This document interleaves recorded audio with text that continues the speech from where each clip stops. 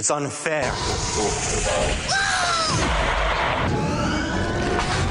Warning from the Bacta tank contains adult language and discussions. If you're easily offended, do not continue. We would be honored if you would join us. How are you feeling? Your latest workups on your condition indicate that all damage has been reversed. Recovery is total. I believe you have been quite fortunate. No further thanks are necessary, Commander, but you are most welcome. It is my function and pleasure as a medical droid to help and heal human beings.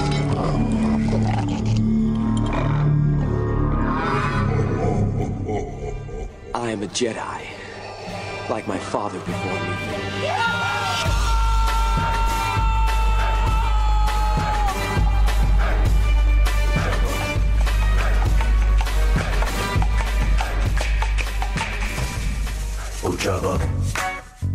All right, hello, welcome. Star Wars from the Bacta tank.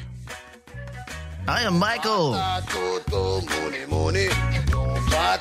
Yes. Hello, David. How are you today? Hello, Michael. How's it going? I'm excited for today, man. All right. And Lauren, hello. Hi. So we got another show planned, and we're going to be delving into a Star Wars comic, Star Wars Galaxy's Edge, the graphic novel written by Ethan Sachs. But before we get into that, you can listen to all of our shows on demand via iTunes, Stitcher, Google Play, and Spotify. Also, starting in October, we will be back on the live airwaves via TuneIn Radio. So just search RM Channel 001 for all free broadcasts. Keyword free broadcasts. Because you got to get that Patreon for the full 5 days a week. All right, so graphic novel, Star Wars Galaxy's Edge, written by Ethan Sachs. It's comprised of 5 issues held together by a MacGuffin of sorts that turns out to be a Sith relic by the end, which was very surprising. I did not expect for them to include such a big aspect or inclusion of Star Wars lore into essentially a billboard. That's what comic books were. That's what we all thought it was going to be. It was just going to be a giant billboard advertisement for Galaxy's Edge. But surprisingly, we got a lot of information, like galaxy information that basically made the galaxy information wider, that made the galaxy what is happening? Take a dunk in the Bacta. There you go. Help the brain. That's what I do whenever I gotta help the brain. But the series actually delved into areas I didn't think they would go. I mean, I was surprised. I was really surprised with the series. I did not expect them to actually, push the overall Star Wars mythos forward. I did not expect them to do that. And that's why I waited so long yet again to actually pick up these issues, because I just didn't expect a lot. And then through the grapevine on social media, a few things that are spoilers, got my attention. I was like, oh, really? All right, I'm going to have to check this out. So Star Wars Galaxy's Edge is a canon comic book miniseries written by Ethan Sachs and illustrated by Will Sliney. The series, which takes place after the events of Star Wars Episode 7, The Last Jedi, is a tie-in to the Star Wars Galaxy's Edge theme park and focuses on Black Spire Outpost. That's another thing that was actually pretty exciting for me as a Star Wars fan, is the fact that we're getting a story taking place post The Last Jedi. This is something that, or an area that a lot of us are curious about. We didn't really have that time gap between Force Awakens and Last Jedi, and we'll never be able to explore what happened in between because nothing happened. It was literally 2 movies or stories that just kind of, butt up against each other. But with The Last Jedi and The Rise of Skywalker, we have some time there that we can explore. And they were willing to explore some things, yes, briefly, because the way the series is designed, I just say contemporary, the current timeline, or current timeline, I guess you can call it, is more of a way to tell a story and take us back in time a bit into different eras of Star Wars. Well, the first issue of Galaxy's Edge was published several months ago, before the premiere or opening of Galaxy's Edge. Yes. On April 24th. Now I need to take a dunk into the Bacta waters. On April 24th, 2019, and the series just concluded just a couple weeks ago.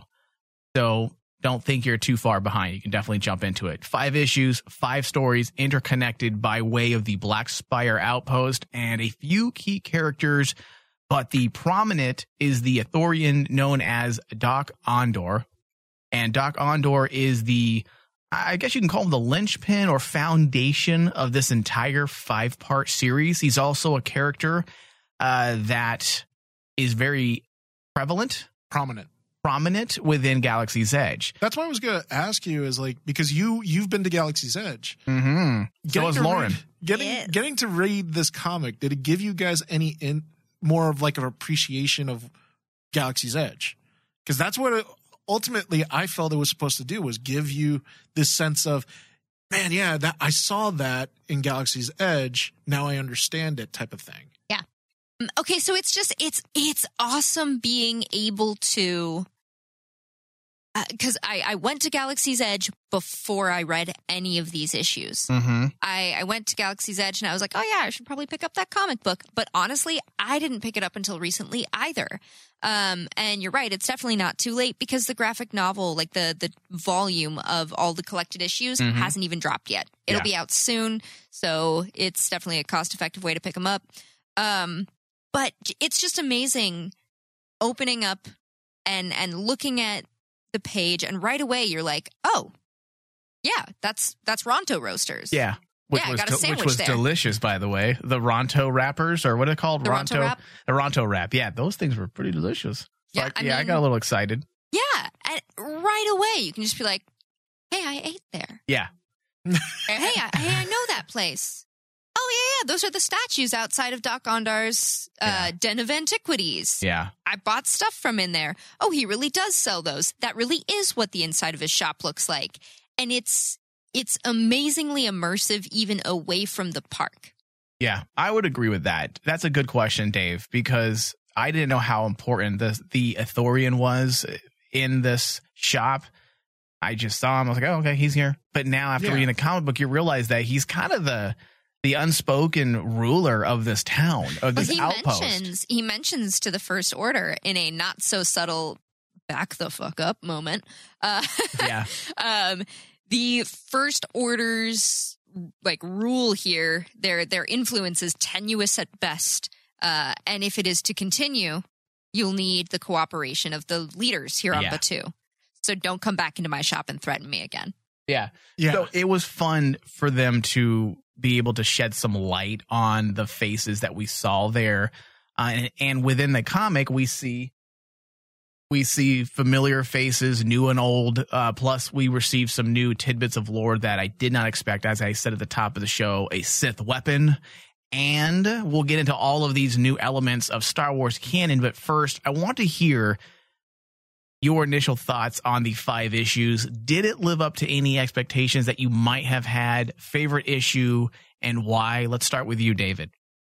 Actually, it outdid my expectations, because I had very low expectations of this comic coming in, because as everyone knows that have listened to us, I'm not very high on tie-in media. Yeah. Just because it's kind of like, for me, automatically it's a cash grab. Commercial. It's a commercial grab. Yeah. But reading this whole volume of stories that we got, the 5 issues, I really am more excited to actually go down to Galaxy's Edge. And I haven't gone yet, because obviously I can't afford it.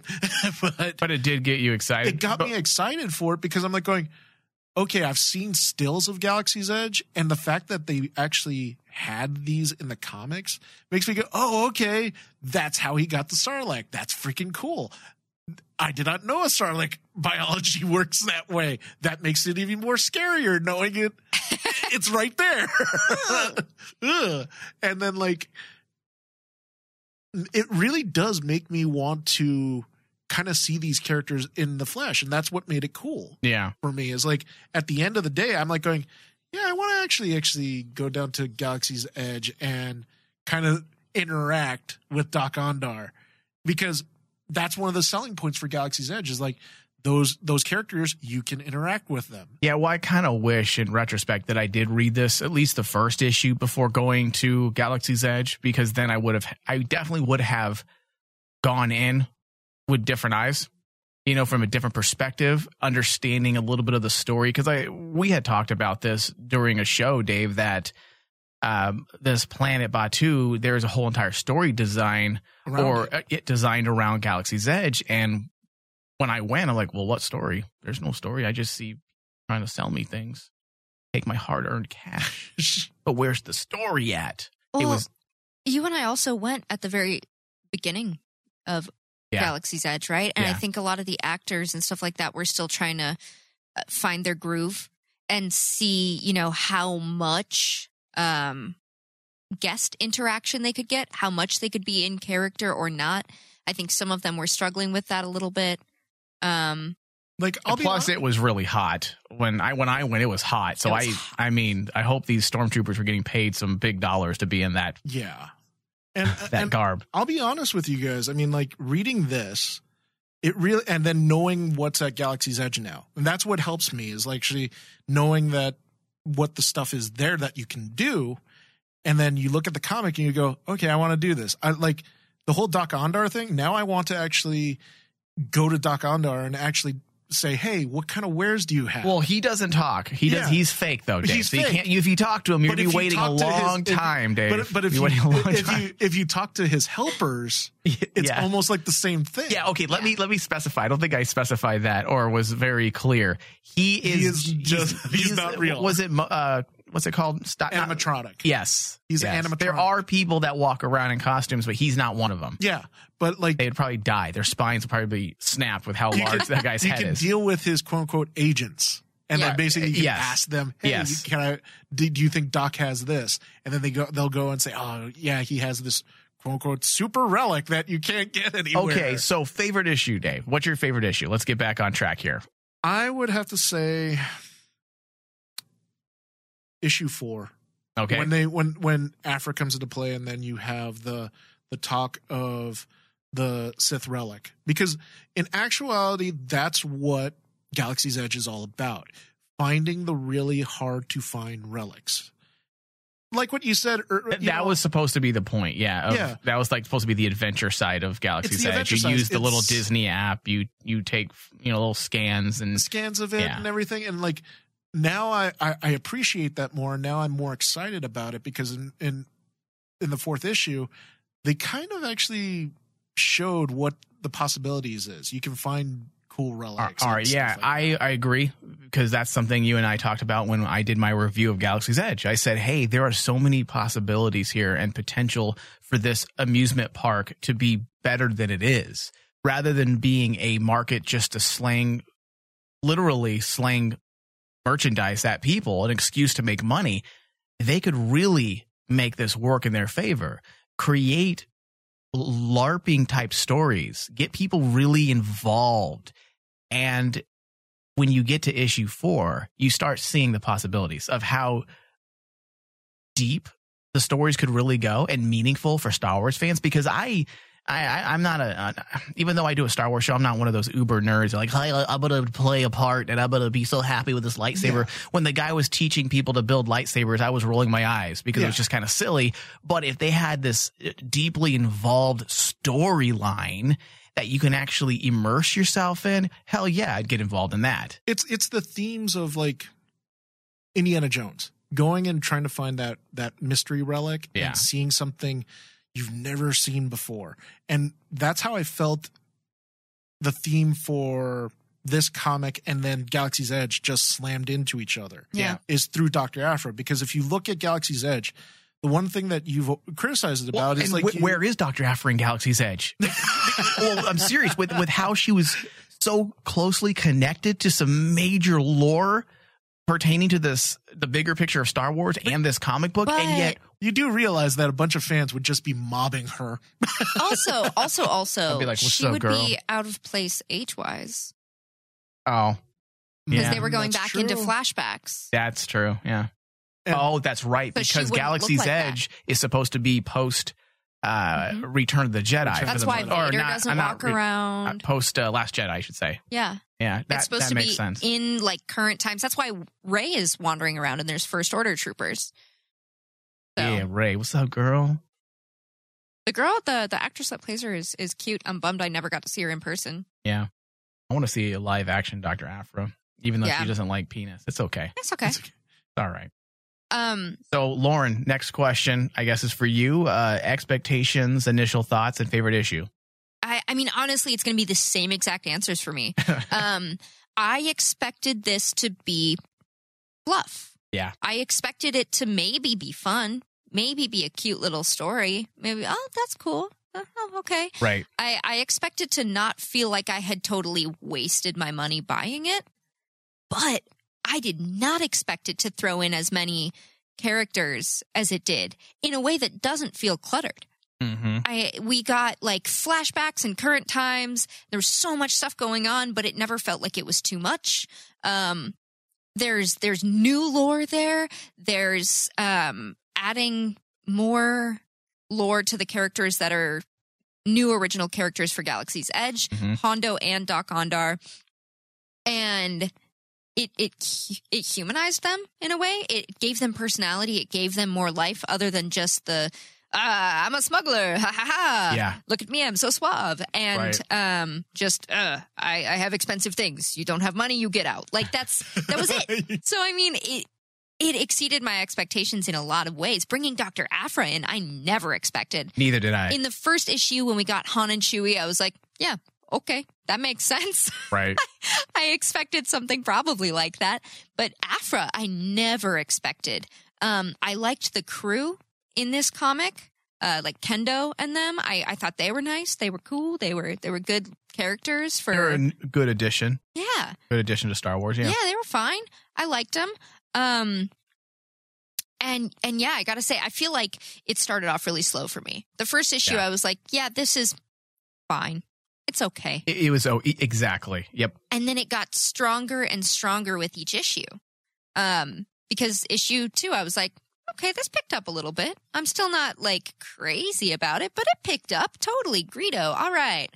But by the time I got to issue number 4, I was like, yeah, okay. Mm-hmm, yeah, I'm listening. Yeah. Aphra? Because I think by that point, their stride was hit with their themes. We understood as an audience, okay, they're not just trying to, like what you said, throw us fluff. Yeah. Yeah.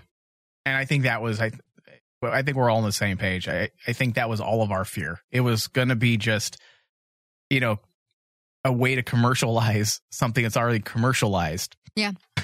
Something that's literally already commercial. And I'm glad you brought it up, Lauren, about the whole giving more oomph and personality to the characters that are exclusive to Galaxy's Edge, like in Hondo and Doc-Ondar. Because by the end of this, Doc-Ondar is actually a very intimidating person. Yeah. I'm sorry. Because he's capable. He's capable, and I don't want to go into spoiler territory, but like the last image you get of Doc-Ondar, as a Star Wars fan, you're like going, wait a minute, he did that to... Okay. All right. Okay. Okay. Don't mess with Doc-Ondar. Okay, he's not a joke. Yeah. I think that's what saved him for me as well. Because he was a character that they managed to, first off, he has to be important. He's at the center of Galaxy's Edge. The story revolves around him, and they made him connected to a lot of the different eras of Star Wars. Yeah. And I thought that was really cool.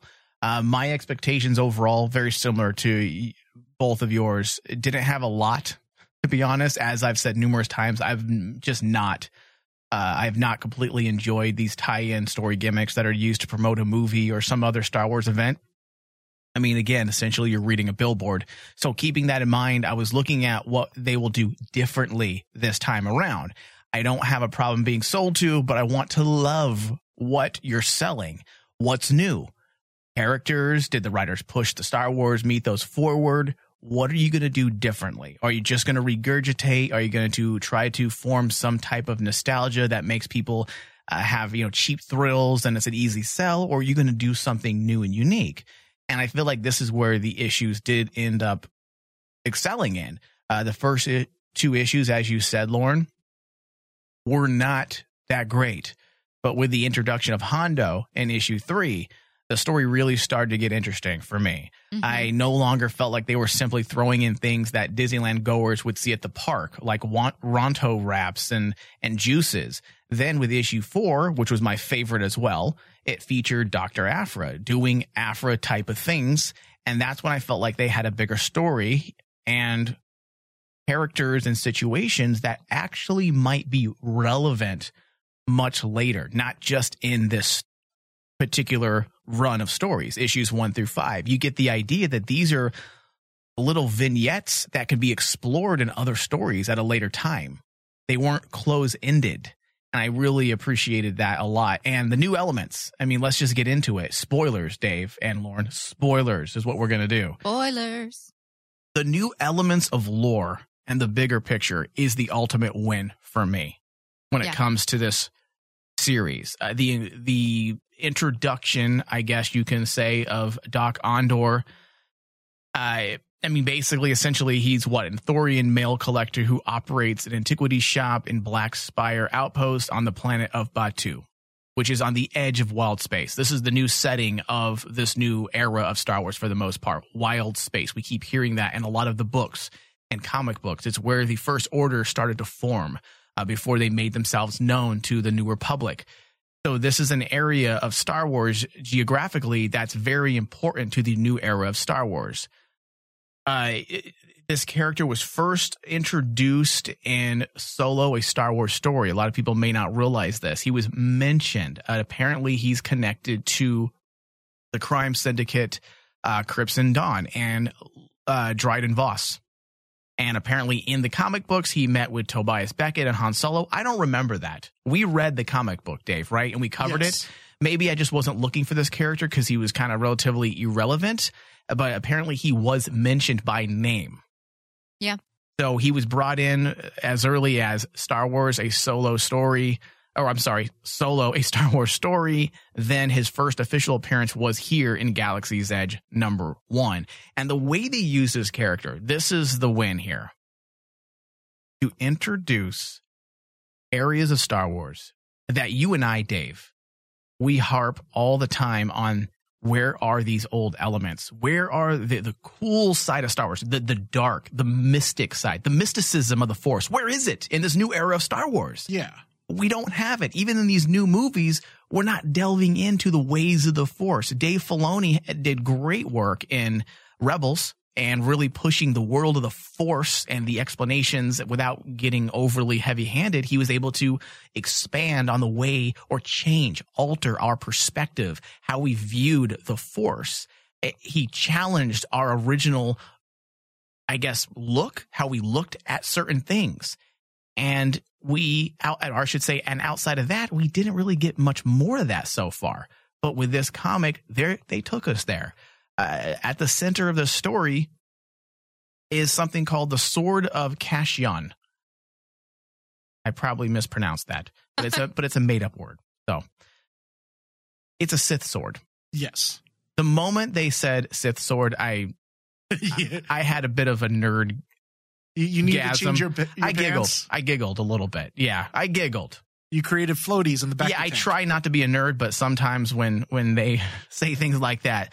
The Sith sword. It was a Sith artifact purportedly forged by a faction of Dao Utin Sith warriors. At some point in history, the sword was bisected with the hilt, coming into ownership of the Ithorian collector, Doc Ondor, who held it in Doc Ondor's Den of Antiquities on Bacta. And this is how Dr. Aphra gets involved in the story, because she's the one who helps hunt it down. Yes. And in issue 4, when all hell breaks loose, not only do we get the introduction of a Sith sword, but we get the introduction or idea of the Doubtin Sith warriors, which are also characters that have been introduced in this new era of Star Wars. They're not characters that we've seen in older iterations or elements of Star Wars. I believe their first appearance was in Star Wars Commander. The video game. The video game, yes. They were a class of warriors that you can collect, that you can choose as part of your army. But then they were included in the Darth Vader Dark Lord of the Sith series starting in the Chosen One, issue #6. They were also featured in the Vanity Fair article that was released May 4th, 2015 to promote The Force Awakens. And they were in a group photo in front of Maz's castle. Mm-hmm. But we haven't really delved into these characters. And we find out that they're actually a species that were also Sith. Not all of them, but they were a group of Dao-Utan Sith. And they're the ones who forged this sword.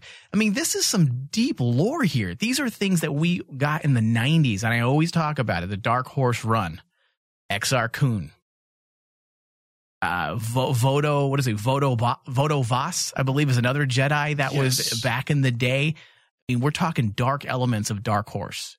Long forgotten, things that we just don't delve into anymore. And now in Galaxy's Edge, a comic book that should have been, for all intents and purposes, could have been a fucking throwaway fluff.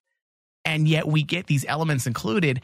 And this is going to be one of those rare moments, Dave, where I actually, thank Disney. I'm very harsh on them, very angry. But the fact that they're including these elements and they're allowing them to be included makes me happy as a Star Wars fan. Absolutely. That we're getting these tidbits. Because this is the callback to, for us as Star Wars fans, like classic stories like Kip Duran's Fall from Grace on Exar Kun's hands. Right.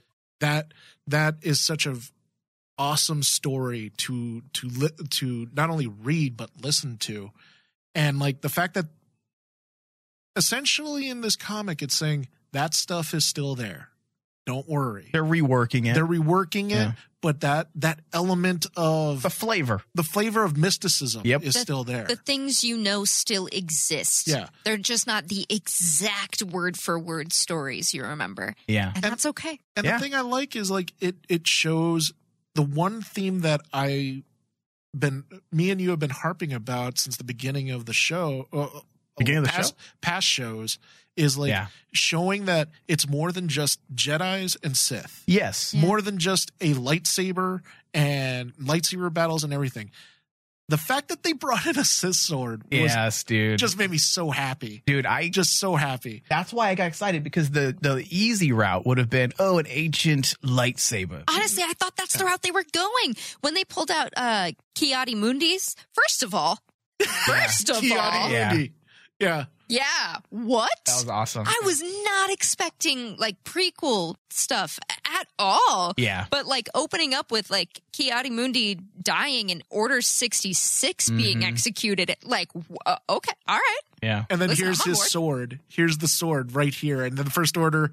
The lightsaber, you mean? Yeah, the lightsaber. And they talk about, well, I'm not too keen on my history about that. I'm like going, oh, that's really cool. Yeah. That's really awesome that they do that. Yeah. I thought it was a smart way to play, in a sandbox that sometimes feels a little constrained and restricted because Disney is worrying about the bigger picture. And I understand that from the business side. You got to worry about the bigger picture when you're dealing with a franchise that now includes officially everything: comic books, movies, TV shows, video games. And now that everything is officially involved in this evolving story, you sometimes it does feel constrained. It feels like, well, let's not go too far this way because we're not sure what we're going to do, in 2 years. Yeah. So for them to kind of open up that sandbox a bit and give us these elements, I felt like was a huge win and ultimately the big success of this 5-issue series. And the part that made me, again, really get excited was, again, dealing with this Sith sword. I like the inclusion of this lore here. The Dao-Utan Sith viewed the use of lightsabers as a sign of weakness. I'm paraphrasing. And the reason why I like that is because when you once you go way back to the Dark Horse run in 91, 92, and you're dealing with the era of Exar Kun and the hyperspace wars, they didn't have lightsabers. Exar Kun did, but when you go farther back and you tell the ancient story of Freed and Nod and the Sith and how they came together as a civilization, they had swords. They didn't have lightsabers. So for them to bring back that idea somewhat in a new form gives me hope that we will get there someday again. Yeah. And the one thing we haven't mentioned too is like, even in issue 3, when they kind of started going that route, and then they fully went into it in issue 4, halfway through issue 3, when they introduced the fact that Kirut Imue is suddenly right there, and they're Talking about, hey, you know, the going into the Jedha, not Jedi, Jedha tunnels. The Kyber. It starts hinting at the fact that, okay, we're going to delve into more elements of the Force that no one's talking about. Because guess what? We're going to talk about the Guardians of the Wills now. And I also like that confirmation that he was connected to the Force, because I know that, and I know they've already gone into it with a couple comic books and books, but there's still fans who haven't read those that are still arguing that he wasn't even Force attuned, that he wasn't Force sensitive. I'm like, that was obvious to me. It was obvious that he was Force sensitive. How is it even a question? Honestly, get on Twitter, Lauren, more often, and you'll see the idiotic things people claim. And that's where, like, the all of a sudden when I got to there, and then I got to issue 4, I started going, hey, there's more going on here in this series than I thought. Just a simple, just like what we've been mentioning, a simple commercial grab. Yeah. And it wasn't that. It wasn't. Yeah. And then we also had, last but not least, the Tukata, which is the Sith hounds. Mm-hmm. Yeah, you had Sith hounds chasing down Dr. Aphra. I mean, Jesus Christ. If you don't like Dr. Aphra at this point, there's something wrong with you. Oh, yeah. I mean, the story potential behind Aphra's character it's literally limitless. You can do anything. You have her being chased down by Sith hounds. I'm so happy they have also brought this back into canon. They had already been mentioned, I believe, in Dooku Jedi Lost. Yes, that's what I was going to bring up. They were in his flashbacks, right? Yeah, they're the legendary Sith beasts. And the Sith hounds, I'm like going, the fact that they actually took an element that me and you we've talked about this so many times, from another series that I hope everyone's actually giving it a chance, is Jedi Lost, because the whole Sith beast element of Jedi Lost is so important and integral to that series. Yeah. And to be able to actually visually see it.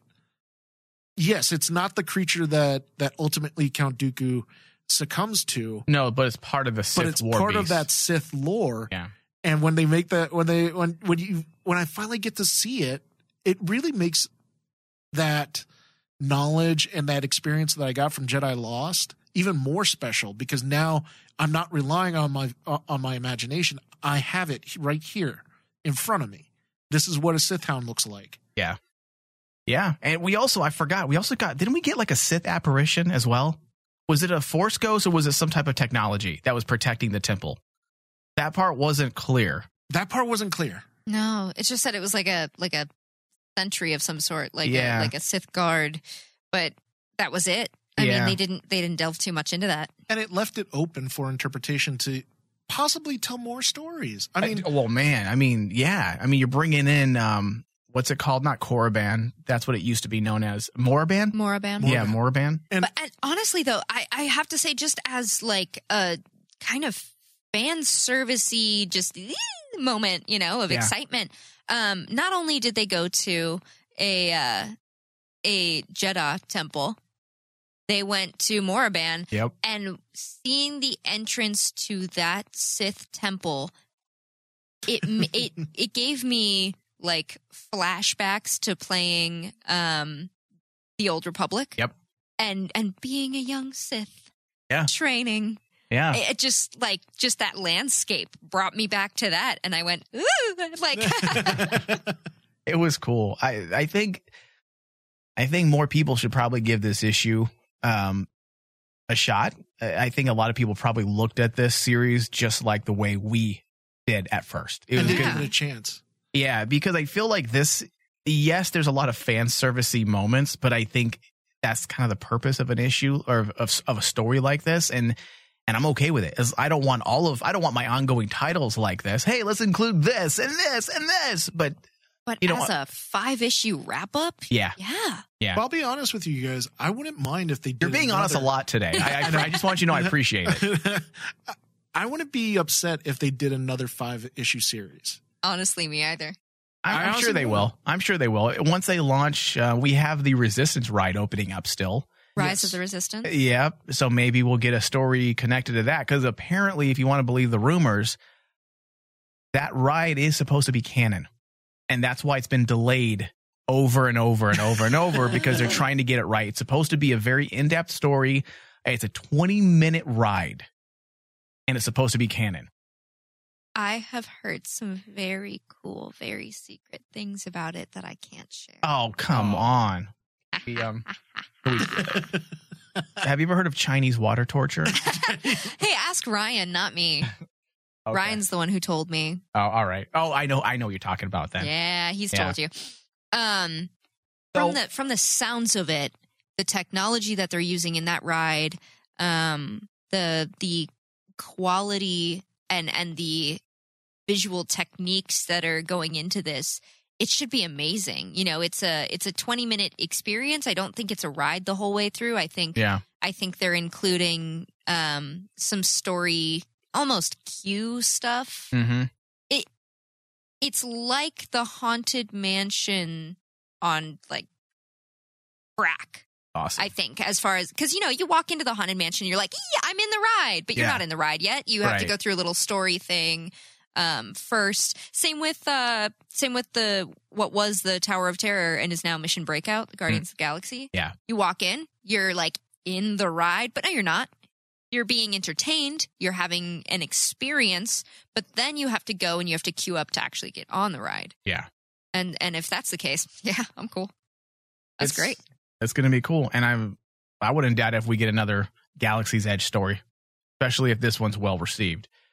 All right, so story issues overall. Ethan Stacks, I'd say he did a good job with ideas being fully, fleshing out those ideas. I should say, I'm not. Jesus Christ, let me backtrack. I just had a little stroke. I think it's contagious today.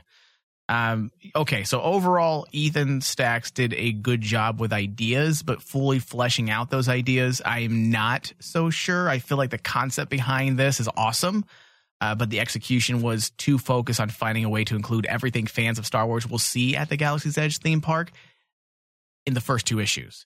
That's what the first 2 issues was really about. It was really, how many things can we throw in from Galaxy's Edge? And I don't feel like there was enough attention to story. It was very slow, and a lot of people, we're all comic book readers in this room. We all have our different habits, but I think most of us can agree that if the first issue of a series isn't that great, are we really going to spend another $3 or $4 on the second issue? Maybe. But after the second issue, and it's the same issues, I don't. I'm done. I bail. I mean, there's so many titles and interesting stories these days. If you don't grab me within the first 2 issues, I'm probably not going to come back. Yeah. So that's the only negative, because the story really took off starting with issue 3. And I bet it lost a lot of readership from that. For sure. Probably. For sure.